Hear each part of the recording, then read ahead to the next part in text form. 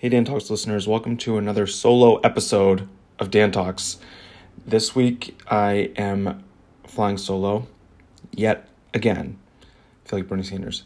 I am here again asking you to listen to me talk solo. So I thought about reading New York Times headlines. Already done that, and also they're quite sad recently. And then I thought about random topic generator, but I've already done like the computer version and the farmed from Chris version. So I think what I'm going to do is Google in front of you solo podcast episode ideas. Okay, behind the scenes of an industry. Take your listeners on a journey. Clueless newbie and podcast ideas for beginner. Okay, no. Tell the same story from different points of view. None of these are hitting. That's the street outside, as you probably guessed. Your morning routine, how you handle difficult customers, top priorities of your life. Oh, okay. I'm supposed to come up with a list of potential topics. It didn't do that. Create an episode outline. Definitely didn't do that. Begin the episode with a hook. Definitely didn't do that. Share a unique point of view. Definitely didn't do that. Recap the episode and use the right tools. No. Fill up down periods with content. I don't think this counts. Well, it certainly counts as a down period. I know it doesn't count as content. Keep things fresh. Well, the fresh part of this is that I am doing it weekly. So that's the fresh part. And perhaps my attitude is the fresh part as well. Create a stronger connection. It's a great way to cultivate a more intimate connection between host and audience. I don't know how it could get closer. Fill in the gaps. Let's face it, guests aren't always going to say what we want them to. Interviews can often leave gaps in the information we want listeners to walk away with. Use a solo to supplement tactical insights for your audience. That way you can clear up any confusion around a topic quickly and without the diversion of an interview. I've seen that in a lot of much more produced podcasts where they have the hosts interject and say like, what we're going to talk about now is this, that, and the other. And I think that's probably very, makes it more cohesive and like listenable. But those cohesion and listenability have always come last with me. It's not that they come last. I'm sure if I had a team of podcasters, I would dip into that. But you're listening to the team right now, as you already know. Okay, this is 75 podcast ideas from Buzzsprout, which is the competitor to Anchor, which is what I actually use.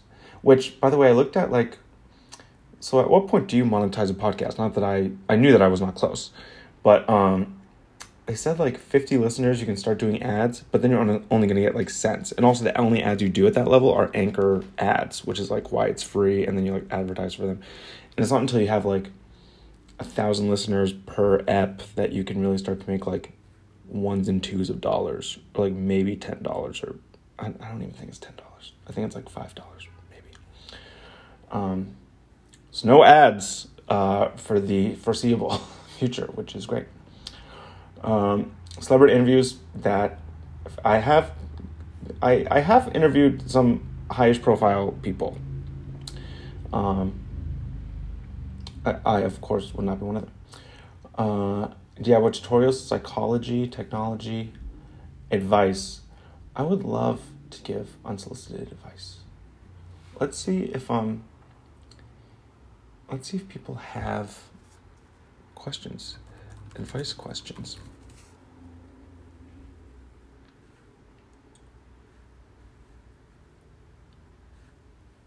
"48 questions that'll make small talk easier." For work, entertainment, food, travel. Let's talk about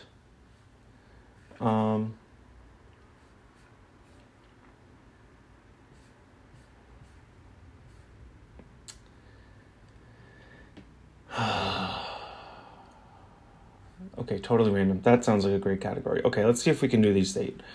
If you were in charge of picking the eighth wonder of the world, what would you choose? I wonder if I can't even say it's the seven wonders. Seven wonders are pyramids, Great Wall, Niagara Falls?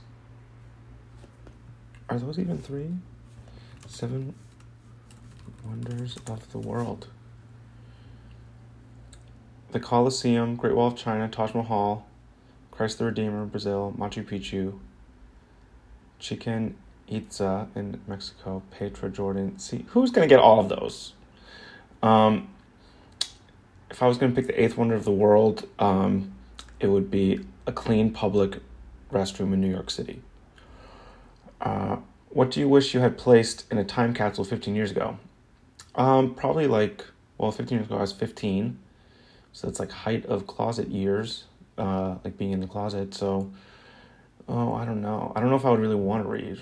I was going to say it's like something I wrote, but maybe like a persuasive essay. If I wrote a persuasive essay in high school about something, that's probably high time when I was writing persuasive essays. I would like to be able to read those. What's the strangest compliment you've ever gotten?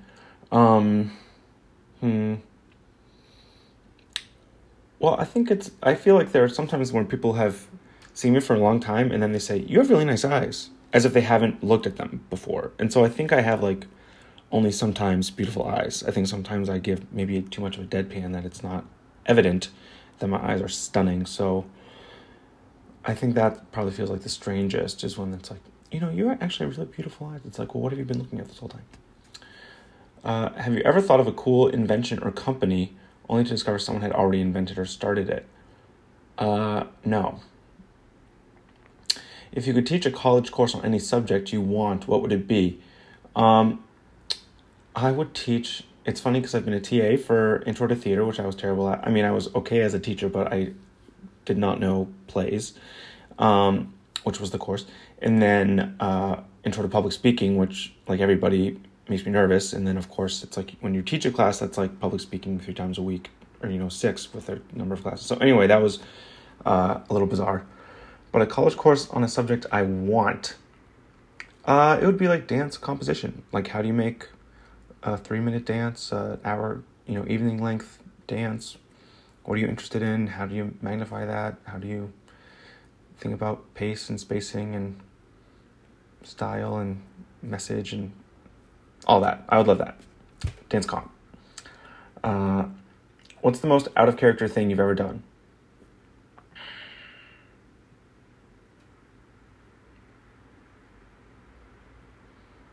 Out of character. I don't know. I feel like I'm pretty in character all the time, which I think is good. Most out of character thing I've ever done? I don't know. I'm thinking I joined a fraternity in college and still part of the fraternity, so that was not something I would have predicted, but also I really like the guys, and so that was fun, and I really am happy I did that. So yeah, maybe move to Wisconsin was a little bit random, but also tracks with my going with my intuition thing.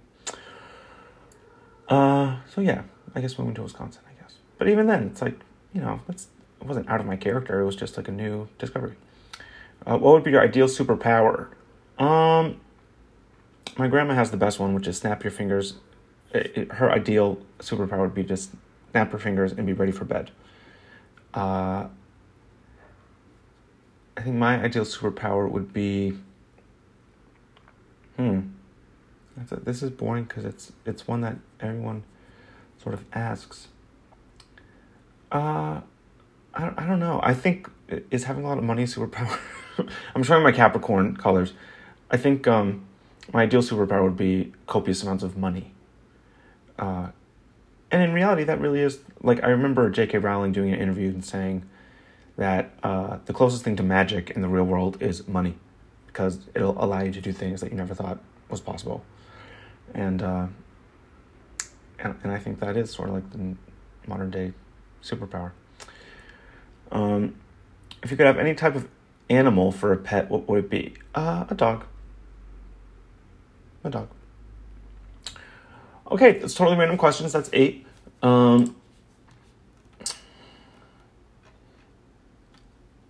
host-led workouts. I'm not going to make you do a host-led workout, nor would you, which is great for us to skip.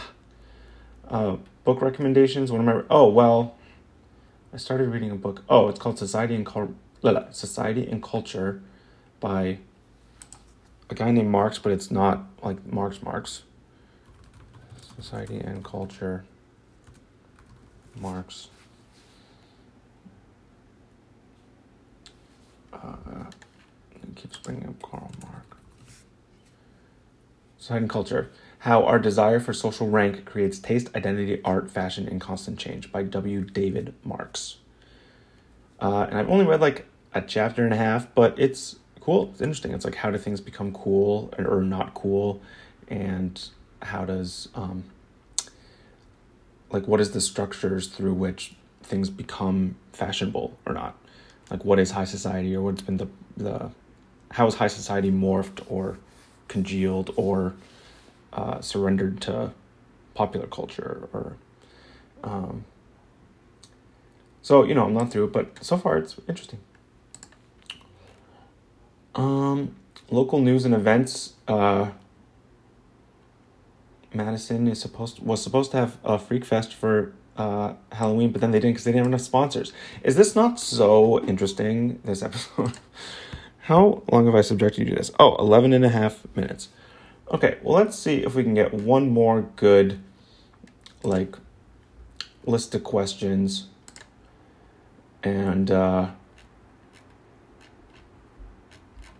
you have to know who your audience is. I just know that it's you guys. I don't really know what's my personal interest.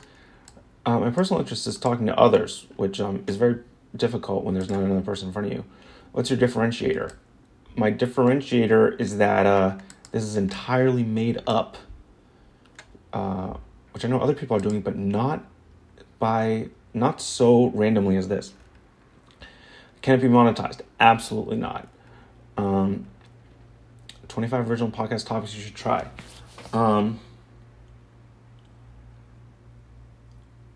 Run an advice column, narrate yourself doing something.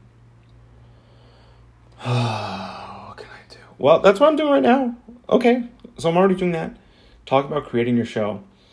I started Dan Talks in January of 2019, I think.